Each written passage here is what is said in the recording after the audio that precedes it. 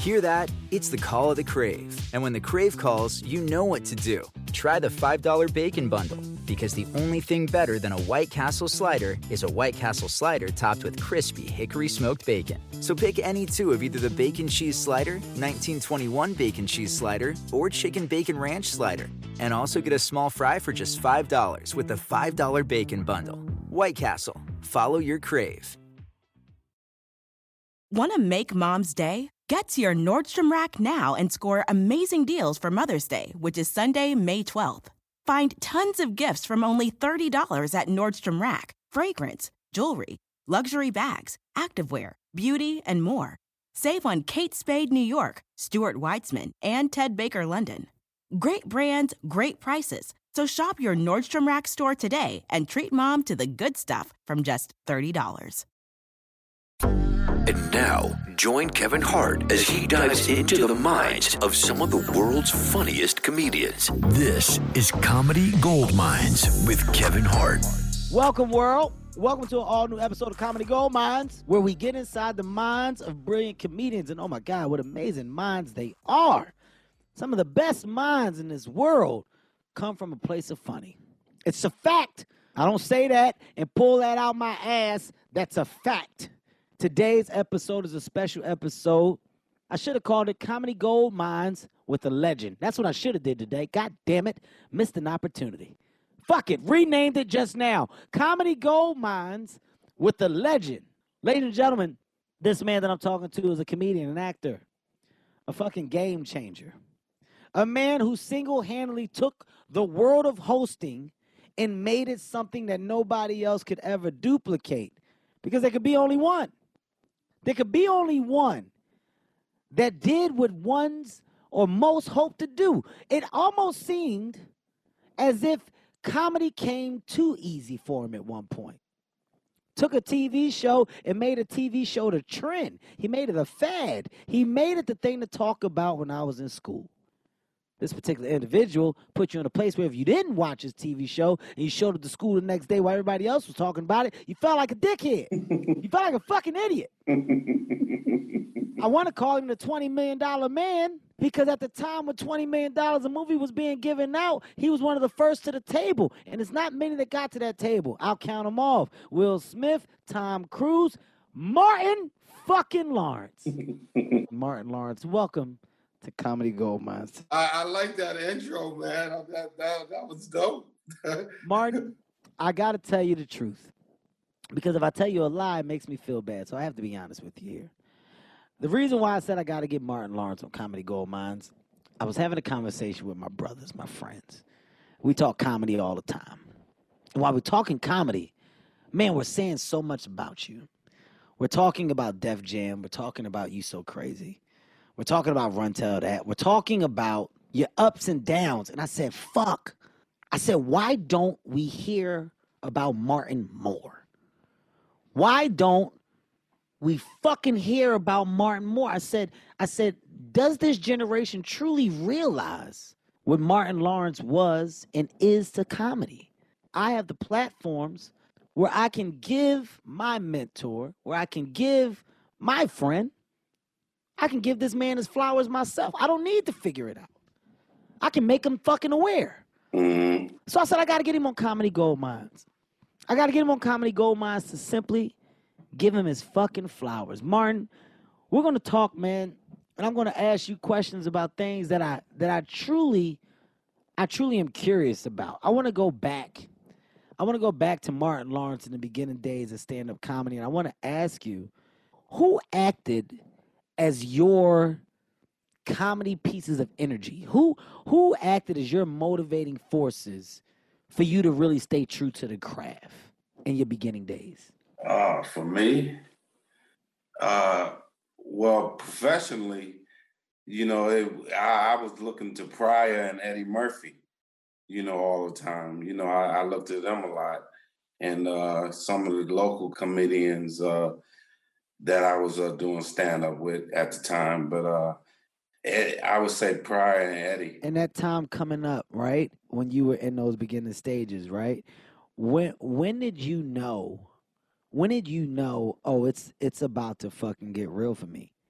when did it start to bubble? Like, when did you feel that heat coming and you said, oh, this is getting a little different?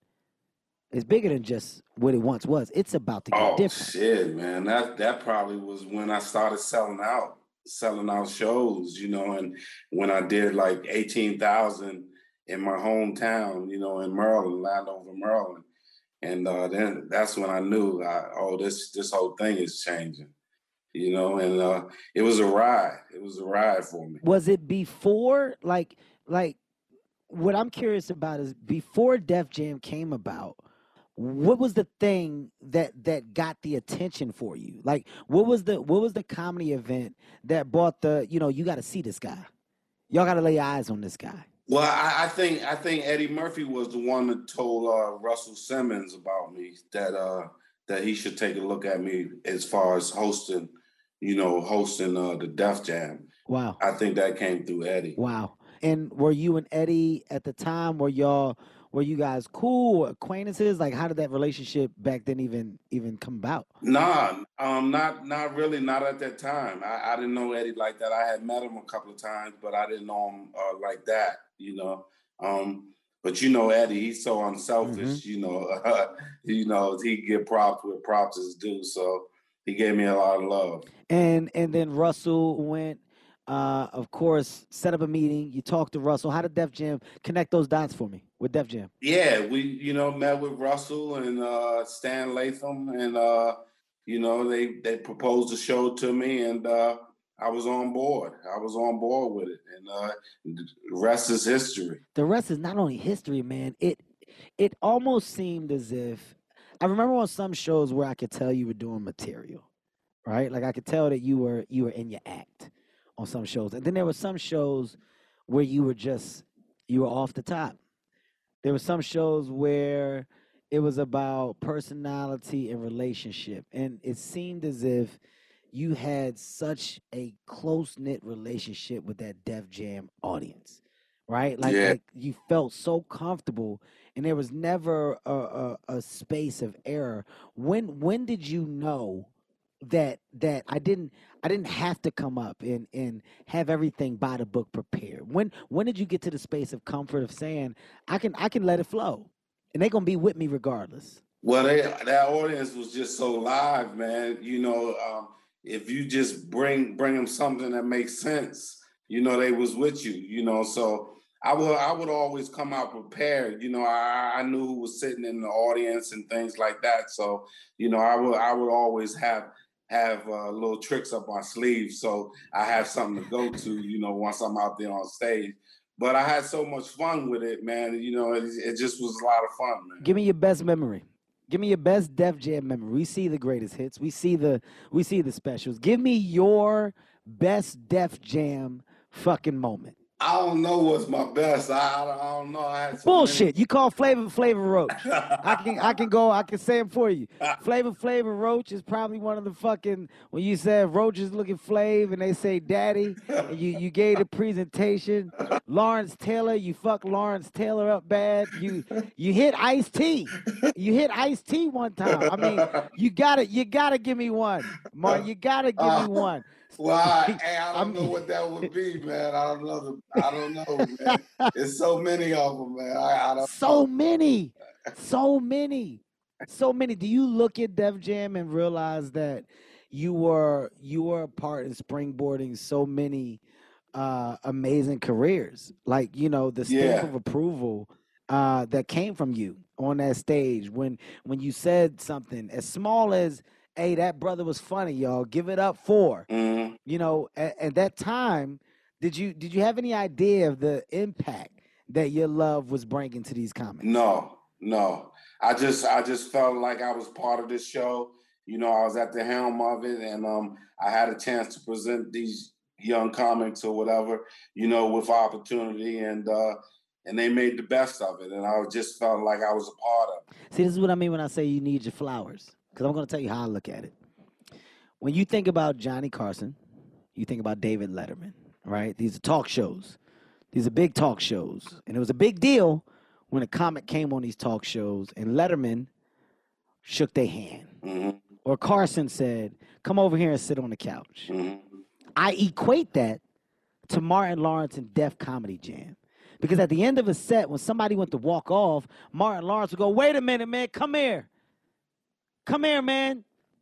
Y'all show this brother some love, man. Bernie Mac, goddamn, y'all. Hey, come here. Hey, Chris, come back out here, man. Wait a minute. That brother was funny. Y'all show Chris. Like, you don't understand. Those moments of pullback, those moments of come here, the arm around the shoulder, the arm around a comic's shoulder with the funny headlock. Give him some love, man. That was the same. There's no difference. And when I look at that now, and I look at the comedians that you did that to, they're all stars. These motherfuckers are stars, Martin. So it's not to take credit. That's not the purpose of this. It's the association of greatness from a great. I look at things from that perspective, man. And Def Jam, it was that plus more. It was that plus more. And your energy that you had there, you somehow managed to take that with you everywhere you went. Want to make Mom's Day? Get to your Nordstrom Rack now and score amazing deals for Mother's Day, which is Sunday, May 12th. Find tons of gifts from only $30 at Nordstrom Rack. Fragrance, jewelry, luxury bags, activewear, beauty, and more. Save on Kate Spade New York, Stuart Weitzman, and Ted Baker London. Great brands, great prices. So shop your Nordstrom Rack store today and treat Mom to the good stuff from just $30. Life is a highway, and on it there will be many chicken sandwiches. But there's only one McCrispy. So go ahead and hit the turn signal if you know about this juicy gem of a detour.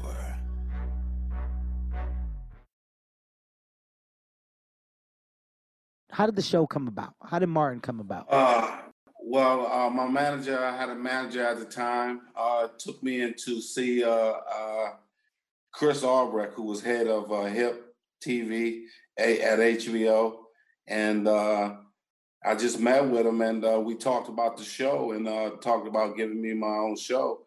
And he greenlit it right there. He was like, come on, let's do it. And I was like, oh, shit. You know, I was like, all right, well, you know. So then I just went off, started to work on my own show. Well, I mean, at the time, you were that fucking hot at the time. And Bentley Evans, who were your other writers, showrunners back then that were part of the show? Well, we had Bentley Evans, Kenny Buford. Kenny Buford, there you go. Benny Richburg, Sam Art Williams. We had a few people. When did you know Martin was special? Was it after the pilot? After the pilot episode, did you go, we got some heat? Did you realize it? Did you have any idea about the world of TV and what this was going to do for you? No, I didn't. I didn't. I was just doing everything I could to try to make the TV show work, you know, because they moved us every year. They moved us to a different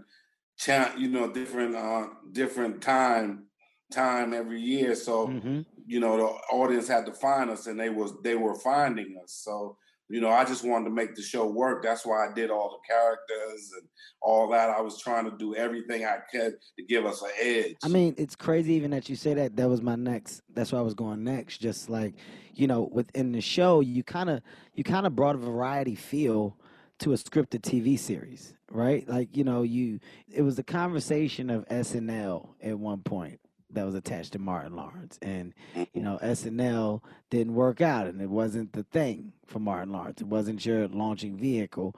But, you know, the characters that could have or would have been portrayed on SNL somehow found their way to be portrayed on your own fucking TV show. I'm just showing how life works, how I fucking view it, right? This thing that wasn't our thing, or that couldn't be our thing. By the way, both of us, we got a SNL story. Both of us got a fucking run-in with the old world of SNL and it just not being for us. But we tried. That was a thing, right?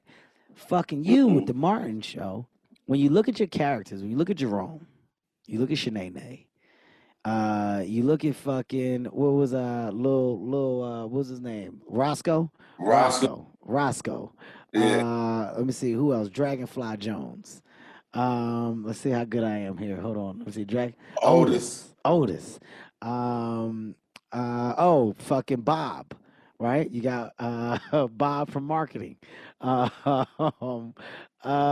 mean, that's 5. Those are 5 standouts for sure. Right? You not only created these characters, but you created characters with fucking storylines that lasted throughout your series. Mm-hmm. That's unheard of. That's unheard of. These weren't little blurbs. These weren't moments of haha. These were real fucking characters that popped in that had real relationships that associated with everyone on the show. When did you know you struck gold there? Which character made you realize, oh, this is it? Well, Shanae. We got to do more of this. Shanae, the mama character, and Shanae. Fuck, forgot about Mama Lawrence. Because Mama Payne, we did her. We used her in the pilot, and in the pilot episode, so that really helped us big time. And then Shanae was just real big. You know, the next door neighbor that just was sassy and the whole 9 with attitude and the round-the-way girl and everything. So she was just big for the show, you know. And then when I did Jerome, you know, and you know, everybody started liking Jerome. So you know, so I was trying all kind of characters, man. I was trying. I know this is gonna go crazy. I'm gonna go Dragonfly Jones for me, man.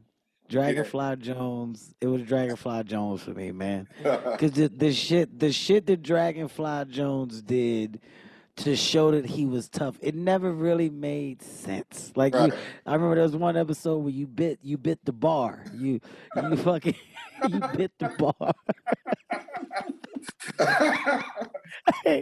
You bit the bar. Like, he wanted to fight Dragonfly Jones at the bar. And the motherfucker was like, come on, man. Well, come on then. You want some of me, punk? Dragonfly Jones running around. You bit the fucking wood off the bar, man. Dragonfly Jones did it for me. I can say he made me laugh, not more, but you just had so many memorable moments with that character. In the story, right? The story, you see it, oh my God, is working. Everything is fucking blasting. Like, this is crazy, right? It's fucking crazy. The show is really fucking taking off. You get to this point now where you reach an emotional arc in the show. I remember where the relationship of you and Gina, it became the focus. Like, it really, like, you guys had kind of made a shift, and Martin was going through some shit. And it was mirroring. This is at a point in your life where shit was happening, and, you know, you were the conversation and the world of fucked up was presenting itself. And the show kind of mirrored these things. Was that intentional? Was that the writing just being the writing, or was that you at a time realizing that you were just in a different space at the time? I think it was just a writer's kind of honing in on where I was at that point in my life. Mm-hmm. You know, just things happening on and off, you know, the set, and just kind of them mirroring each other. Mm-hmm. Yeah.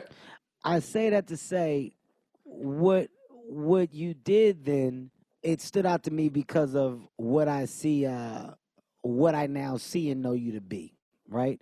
Like, at the time, I know you were going through something on Martin, and like I said, the show reflected that, and then the show ended up having like this really emotional ending when you guys walked away from the show, right? And when I was having an emotional fucking moment in life, when I was at my, I don't want to call it my wall, but when I was on my fucking brick road and like really sitting in that chair where you just start to see the other side of this business, let my listeners know Martin called me. I've never talked to fucking Martin on the phone. Never fucking talked to this man on the goddamn phone. From afar, I'm a fucking fan. This is the guy. He's fucking Martin Lawrence to me. Reaches out and says, brother, I just want to send some positive energy your way. I want to check on you. I want to tell you these things. Told me just some good shit. Mm-hmm. Made me feel good, just not only about myself, just that I was going to be all right, right? My question to you is that moment in my life when I was going through all that shit. This is after accident. I done been on the news for all types of shit, all types of scandals. I'm on CNN for this. I done fucked this up. It's just conversation after conversation. When you saw that, did you see something from your time of when you were going through that made you say, I want to reach out to him because nobody did for me, or because I know what it means to be reached out to at this moment? What was the reason for that? Because I know what it means to be reached out in that moment. When somebody reaches out to you and when you're going through something, it means a lot. It's very important. You know you're not alone, you know? Mm-hmm. And so, you know, when I reached out to you, it was just all love. And I know you probably was in a different place and whatever you was going through, you know, I just want to say, hey man, much love and you know, we praying for you over here, whatever you're going through. So that's where I was coming from. Well, I kept it together on the phone because I'm very much a thug. You know that. You've been around. You've seen the way I carry myself.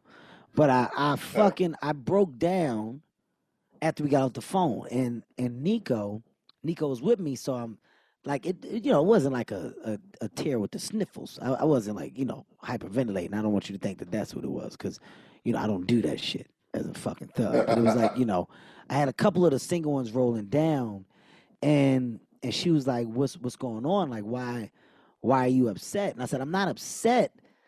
I said, I think he knew what that did. That's what I told her. I said, I think he knew what that did. And I don't know how he would know or not know. I said, but I needed that. I needed that from somebody like that. And you have reached out, Rock have reached out, and Chappelle have reached out, right? And, this is my fucking, you're looking at my goddamn comedy fucking Mount Rushmore right here, right? Like of people that have my utmost respect, but that I truly value what they've done. And now to say that they're friends, but that moment when you did it, man, my respect level for you shot up more. And then we went to dinner and we talked and we had a conversation. And it really put things into perspective as to this business and what's lost.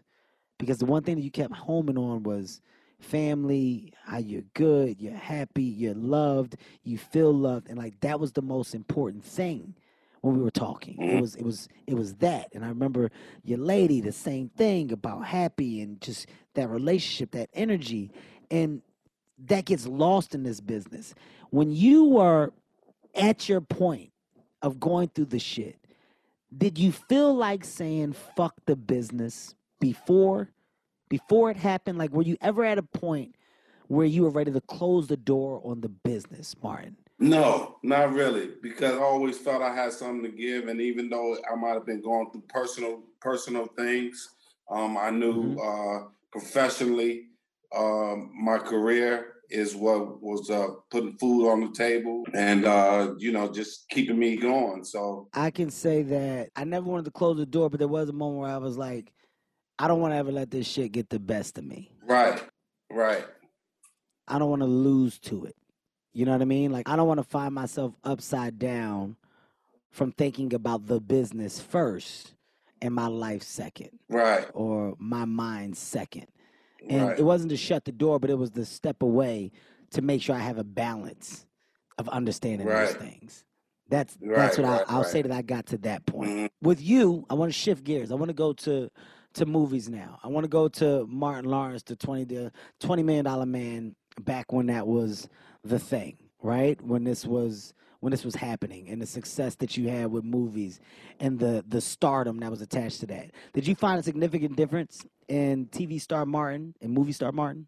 I mean, the fame is the same. The fame is the same, but I felt like my TV years was my college years. And I felt like when I did movies, I was in the pros. Wow. So that's kind of how I felt. That's a good analogy. I like that analogy. What about the universal appeal? When you started to see the global effect that your movies had, that at this point you're now making the world laugh. and you're going on these world tours? I was blown away by it. I was impressed. I was blown away. I was happy about it, and I just embraced it. Do you have a personal favorite movie that you've done? Wow. That would be a few of them. Tough questions. Hard hitters here. Hard fucking hitters here, Martin. Yeah, that would be a few of them because I really enjoyed doing Life with Eddie. You know, that's one of my favorites, you know, is to work with Eddie on that level. And I love doing Bad Boys with Will. You know, I'm had so much fun doing that with him. And Blue Streak, National Security, movies like those. I really had a lot of fun. Big Mamas, you know, was a lot of work, but a lot of fun. I'm going to go back to Life for a second, you know, because you said it earlier. Once again, just how I view things, how I feel like they always come around. This fucking circle has a funny way of like connecting. You know, Eddie making a call and, you know, this is who you guys should get to host and connecting these dots, and that dot gets connect. Holy fuck, this is our guy. Our guy then becomes this fucking guy that we didn't know he would become, but fuck, he's a star. Oh shit, this star just keeps goddamn shining. He's now a megastar. As a megastar, you now meet up with fucking Eddie Murphy and you guys talk about the movie Life. How did that start? Who brought it to the table? Where did the conversation start from? Well, Eddie brought it to me. I was actually going through some personal stuff, and I was at home just chilling, and I needed that phone call. I got a call from him, and he said, "Hey, man, I'm gonna be calling you in about 6-7 months, you know, for this movie that I want you to do with me." And I was like, "Hey, I'll be ready." And he called me in about 6-7 months, and it was Life. Jesus Christ. Yeah. The phone call. The fucking phone call. If y'all don't take nothing away from this goddamn podcast, you better take away the importance of the phone call. The phone call. So now, Life. I got to give you my take on Life. I think it's dope as hell when you get to see two comedy juggernauts. I'm going with the word juggernauts. Share the screen. And you share the screen so tastefully. There were no moments in Life where there was a battle for the button. Right. You know what I mean by that, Martin? When I say battle for the button? Right. There was never a battle for the period at the end of the sentence. A battle for the moment, man. The chemistry that y'all had in this movie was so fucking dope. The character choice, was it on the day of showing up, or did you guys talk and meet? Like, how did you figure out your take on these two characters that you guys were going to portray? Well, once we got into makeup and everything else, you know, we had a makeup test and everything, and you know, Eddie's such a genius at what he does, man, and such a perfectionist. You know, he could start feeling himself in the character and all that. And I kind of just followed his lead, you know, with my character. And you know, it was smooth, man. It was something special, man. What do you feel like you took away from that? Was there anything that you took away? Like, there was a piece of knowledge that you didn't go into it with that you were able to walk away with? I came out of it with more professionalism, you know, just how Eddie does things, just how professional he is, and just how good he is, and smart, and I just came away with just all that knowledge of just how to get it done, and then also I love the fact, like you said, we wasn't battling for the last line or the last, you know, competing. You know, it was more of a team effort. And that was every scene too, Martin. It was so dope. Like, cause you know, it's rare. It's rare when you have the comedian to see that or to understand like that they're so in sync. You guys were so in sync in that movie. So in sync. And then, you know, we just talk about the added flavor of your other characters. I mean, you know, you guys were working with the great Bernie Mac in that as well. You know, Anthony Anderson in there as well. Guy Torrey was in there as well. You know, I know I'm leaving people out, but there was such a amazing surrounding cast. You know, those days where you guys were on the yard, portraying that day, those jail scenes, man. You saw it there too. You could tell like there was a nice comfortable setting that was put on for all actors and actresses to basically have a good time and do the work. It didn't look like it was work. Right. It looked like a bunch of fucking poised veterans on Right. it. That's what I took away from it. Shifting gears, keeping it going. Like I'm fanning out. I gotta go thin line between love and hate, man. That movie almost killed me, Kevin. Are you serious? that was the hardest shit I ever did in my life, man. That was the hardest shit I ever did. Man. Are you serious? Yeah, because I wrote and produced and directed it. Yeah, you did it all. And it was the hardest shit I ever did in my life, man. I thought that you were going to say it when I said, what was the greatest movie. I swear to you, I was waiting for Thin Line Between Love and Hate for those reasons. You just a piece of fucking information for you. I asked the question early on in my career. This was like in my Soul Plane days, and just talking to management, agents at the time, before I got to a place of having control. It was like, Thin Line Between Love and Hate, Martin's name is all over that movie. He's like a producer. It said writer created by, director. Like, how is that? How can you do that? Like, can one person do all that?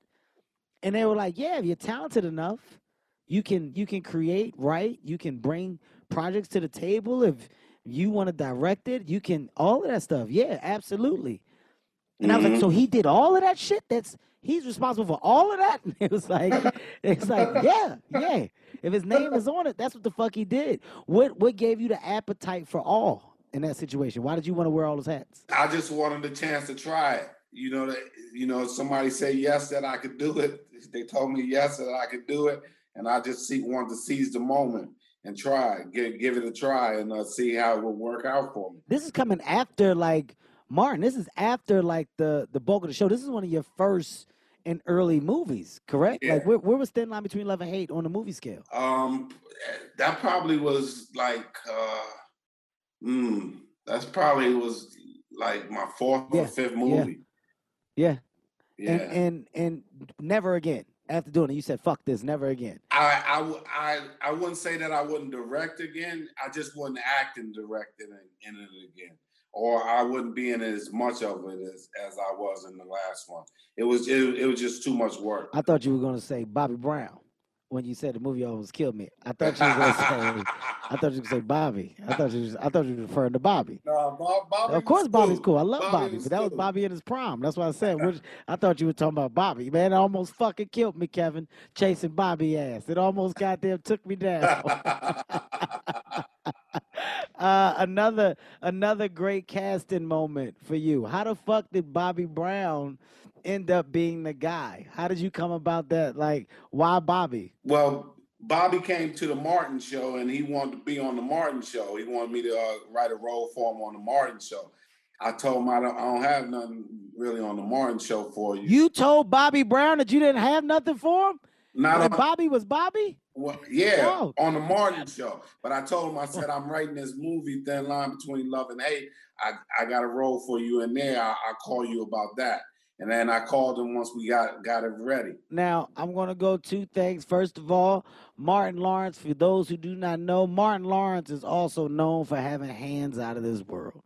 Martin Lawrence, from the shoulders, is not what you want to fucking deal with. Okay, they say Martin lights you up. Okay, Martin used to box. We're talking about Olympics. I don't know what the fuck it is, but from the shoulders, they say Martin lights you the fuck up. So in no way is there a world where I ever see Bobby punking Martin. That's not the case here. But I do know Bobby Brown. I know Bobby's personality, so I can only imagine the shock factor when Bobby shows up at the Martin show. Go put me on, man. And you instantly was like, well, I can't. Yes, you can. And then you're like, all right, something else, Bobby. Jesus Christ, you got to go. I can see how Bobby can finagle his way. Martin, Bobby tried to steal one of my old schools from valet parking one time. It's a true story. Yeah, I pulled up outside of Stevie's on Ventura in the old school, and Bobby was like, Kev, let me drive your car. And I said, absolutely not. He said, Kev, come on, man. Let me drive it. I said, in no fucking way in hell you drive my car. And I gave Valet my keys. 5 minutes later, Valet came running in. His shirt was all fucking ripped. He just threw my keys at me. He was like, Mr. Brown tried to take your keys, sir. I did everything I had to not let him do it. He, he tried to whip Valet's ass. He tried to fuck Valet up, man. It was a big deal. It was a fucking big deal, man. A very, very big deal. Life is a highway, and on it there will be many chicken sandwiches. But there's only one McCrispy. So go ahead and hit the turn signal if you know about this juicy gem of a detour.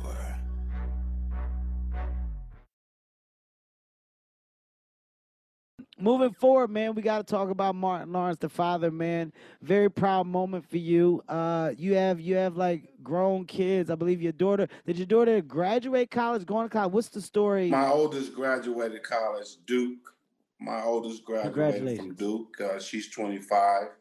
My middle girl, who's 20, she goes to Sarah Lawrence, and she's a writer. Wow. And my youngest girl, she just turned 19, and she's a singer. Wow. So she has a beautiful voice. So they all do a little bit in entertainment, but I'm very proud. I was about to say, is that by far not the best feeling in the world, man? Yeah, it is. To see your kids succeed, I don't think there's anything better. But seeing I can only, of course, look from afar because I don't know or have the relationships with them. But in what I've seen, just your level of proud has been on full display, just in your words and acknowledging them and their new success in life. How are they, in the earlier parts of their dad's career? Was it ever a problem for you with being gone, not being there, shooting, not shooting? The schedule? Did you ever have to do the balancing act? Not really, because if I was gone for an amount of time, I would fly them in. Fly them in to see me and everything. And so I got to spend a lot of time with my kids, even though I was working and stuff like that. So, we got a lot of quality time, man. That's dope. Another thing that I learned, that was a learned trait, because I was so on the go, man, especially with the touring and the movies. I was doing a lot of that shit at the same time. I was on a lot of it at the same time. So the one thing that I definitely did feel were the moments where, I felt that I was going a little too much. But as you get more knowledge, you gain more comfort in being okay with the off and not the on all the time. You know what I mean? But once again, it was learned. It was fucking learned.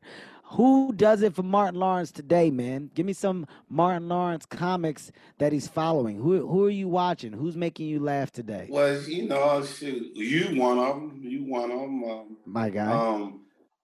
But I have the Lit Tour, Lit as Fuck Tour, and D-Ray Davis. You deal with a lot of the younger guys. Yeah, that's what I was going to say. You put a lot of guys on. Shouts out to D-Ray. This is hilarious to me. Ricky Smiley, Lil Duval, Adele Givens, Bruce, you name it, man. There's so many. I could go on and on and on. What made you come back with the Lit as Fuck tour? Because this is like your.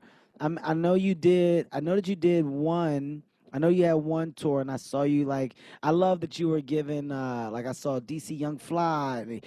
You had Michael Blackston. I know it was D-Ray.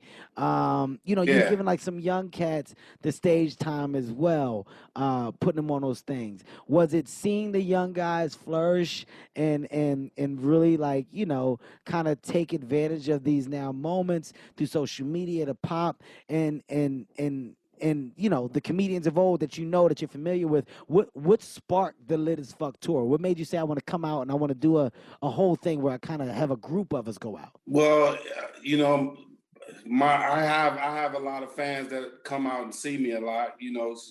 Wherever I go, they come out and support me and see me. And I felt like doing a Lit tour, Lit as Fuck tour, would give these comedians my audience the opportunity to see these comedians where they've never seen them before, you know, and I thought this just was the perfect opportunity. So that's why we came up with the Lit Tour. And are you guys going back out? What are you gonna do? Are you going back out again? Yeah, we're going back out at the end of September. We have some dates. We're going back out and just going out to have fun. I mean, you know, after this COVID stuff and lockdown, you know, everybody should be happy to be out at any point. Get the fuck out. Absolutely. What do you think about the state of comedy and all that it's been through? What's your take on it? It's state of comedy. It's crazy right now because it's like you can't say nothing. Everybody, you get in trouble for saying the littlest thing, and people want to march on this. If you say this, if you say somebody got a big nose, you nose shaming. So now everybody with big noses is gonna follow you and shit. Now everybody with a big nose is marching against you and shit. You know, so I don't know, man. The state of comedy kind of too sensitive right now. Well, it's you know, the reason why I ask you is because it's got to be a you know, crazy thing to see it drastically change from what it once was, you know. Yes. I mean, I'm talking to, you know, Mr. Def Jam Comedy himself. So, you know, the comedy that touched that stage, the things that were said on that stage, what was known to be funny and what people stood on as just being funny, you know, it was fucking monumental for so many. So to now and today for you to see where it is, I know it has to be a like, oh shit, like what the fuck? You know, what has happened to where we once were or to what it once was. But with that being said, I feel like, you know, we, of course, have to adjust with the times. You know, we can't be stubborn and dickheads about it. Like we have to be understanding and you know, best present ourselves in a way where we're being respectful and still trying to maintain the task and goal at hand of being funny. For Martin Lawrence, I mean, I know Lit as Fuck is there, and I know you're doing amazing things. Is there a world where Martin Lawrence is thinking about the world of a special or the world of giving one more go at for one more hour? Is that a conversation or a want? Not right now. I'm pretty content, you know, with hosting right now.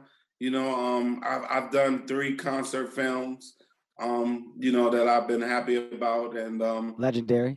You know, so I'm not really rushing to do another one. You know, if it presents itself, then I'll probably take it on. But right now, that's not in the near future. If you aren't familiar with it, Make Yourself Run Told. That is also one of the highest grossing concert films to hit theaters of all times. I do my research. I know exactly what the fuck is going on. Just making sure the world knows it as well. You So Crazy, one of the most, I would say, featured and talked about specials to ever touch a fucking screen. You know, when you talk about You So Crazy, you talk about the leather goddamn warm up. You talk about the leather pants tucked in the boots. Martin, it was a choice. It was a choice, right? You went with it. It was a choice. It was a little militant, but you went with it. It was very like when you look back at that outfit now, right? You look back at your comedy outfits of old. Do you laugh? What's your judge of yourself? I felt like I was military style. I was going to war. Yeah. I was going to war. Yeah. So I had my boots and everything tucked in. I was ready. But I was ready. You were so Martin Lawrence in his fucking prime, man. There was an attitude to being funny. It was like I can't even describe it, man. It was this thing. It was like this motherfucking thing on your special. You had it. And Rock had it. Remember when there was a moment like on Bigger and Black where Chris Rock is walking side to side, but the motherfucker walking like somebody said something. Like he walk into it like, nigga, what, who, what? And it's an attitude and a high level of confidence, not matched with cocky, but matched with fucking comedy bravado. And You So Crazy, I felt that that's what you represented. The boots, the fucking leather pants tucked in the boots, the goddamn big ass shirt. It was everything it was supposed to be. The black fence in the back. It was it was everything it was supposed to be, man. Today I will say this, you know, when I talk about flowers, I talk about you being also deserving of them, man. One thing that you did that acted as a highlight to so many was going and doing Bad Boys again. Coming back and doing another Bad Boys, you and Will Smith, and you know, knocking this movie out the fucking park. Was it a hard decision to go back and do it? Was it a no-brainer from the gate? Like, where did that start? No, it wasn't a hard decision. Yeah, I mean, basically, yeah, it's a no-brainer, you know, because the opportunity to work with Will again, you know you're going to do it on a big level, you know, nothing but professionalism, and a lot of fun. And we worked very hard on that movie, and we got the results. Yeah. Even in promotion, marketing, and everything, we did everything from A to Z, you know, to give results on that movie. Where you at movie-wise now? Like we talked about you and maybe directing or you know, if the opportunity presented itself, is there an appetite to do anything in this space now? Well, I just finished a movie, a drama that I always wanted to do. I always wanted to do just a drama, no comedy. So I just finished that. And so I'm just looking to do just good work. If nice. Somebody presented me with something to direct and I wasn't in it and I saw that I could direct it. Emphasis on that. And I wasn't in it. then maybe I would take that on. But I ain't looking for that at all. At all. At fucking all. I can say that I have one movie with Martin under my belt, Death at a Funeral. I did not get a scene with the man at this point in my career, right. But it was still in my world. You know, I did a movie with Martin Lawrence, with Chris Rock, Tracy Morgan, and it was a. You know what it was? It was a high level of sweet, but the only piece of bitter. I was like, God, I wish that there was a moment where I could have just been in a scene with the three, like where I could have just at that young stage in my career, even if it was for a small, no thank you guys, whatever the fuck it was, go in the room and out. I felt like that was an opportunity missed, and you know, rightfully so, because at that time in my career, it was, you know, I was fighting, I was on the way up, but I was excited. I was excited just to simply be in the conversation of a Martin Lawrence fucking movie. Mm-hmm. And that's the only one that I had. And if you're not done, brother, and you're telling me that you got some left and you're like the right things, well, fuck. It sounds like I got some work to do and I got to find the fucking right thing, because I've yet to have a scene with this goddamn legend. I've yet to have a shared moment that will be evergreen and last forever outside of this one that we just made. Well, you know, they got to get us in a movie together. This is what I'm talking about. I believe that's what the people want to see. Fuck yeah. You know, they'd love to see us in a movie together. Listen, that's why I just said I got work to do. Don't threaten me with a good time. I asked you the question to see if the door was shut, and you didn't shut the door. You said the right things. So that means that I got some work to do, and I got to present the right fucking thing. But dude, if nothing else, if you can tell nothing else from this podcast, man, yes, I'm a friend, but I am a fan and a real fan. And I just humbly want to say thank you for opening up the doors that you did. There is no world where I can do anything that I'm doing without the fucking work that you did and without the ground that you broke. And you deserve to fucking be recognized on a consistent level, and you will forever be recognized by me, because you're truly one of the greats to ever fucking do it, man. And this means more than you'll ever know. Along with the call, it's matched. The same fucking energy and synergy is matched. Ladies and gentlemen, you know what we do on the show, man? We get into minds of amazing comedians, but today was a little different. Today we got into the mind of a legend. A fucking legend, man. Actor, comedian, frustrated director when he's in the movie, producer, man of the people. Please be on the lookout for his Lit as Fuck tour, where he features today's youngest and funniest. Not only that, man, just be on the lookout for what will soon come. I'm putting it in the air, which is a fucking Martin Lawrence and Kevin Hart movie. Emphasis on the Martin Lawrence first, because that's the way it's supposed to be. I appreciate you, man. Thank you so much. Hey, man, I appreciate you. Thank you for all the love, Kevin. And keep doing your thing, man, brother. You're truly blessed, man. Yes, sir. I appreciate you, dude. I told you this would be exactly what it was supposed to be. Fucking great, man. Fucking That's great. right, man. Thank you, brother. All right, take it easy, Mark. Take care. Comedy Gold Mines is a Sirius XM and LOL audio production. Executive produced by Kevin Hart, Ty Randolph, and Eric Weil, with Tastemakers Media, Emil Garner, and Ian McDonald.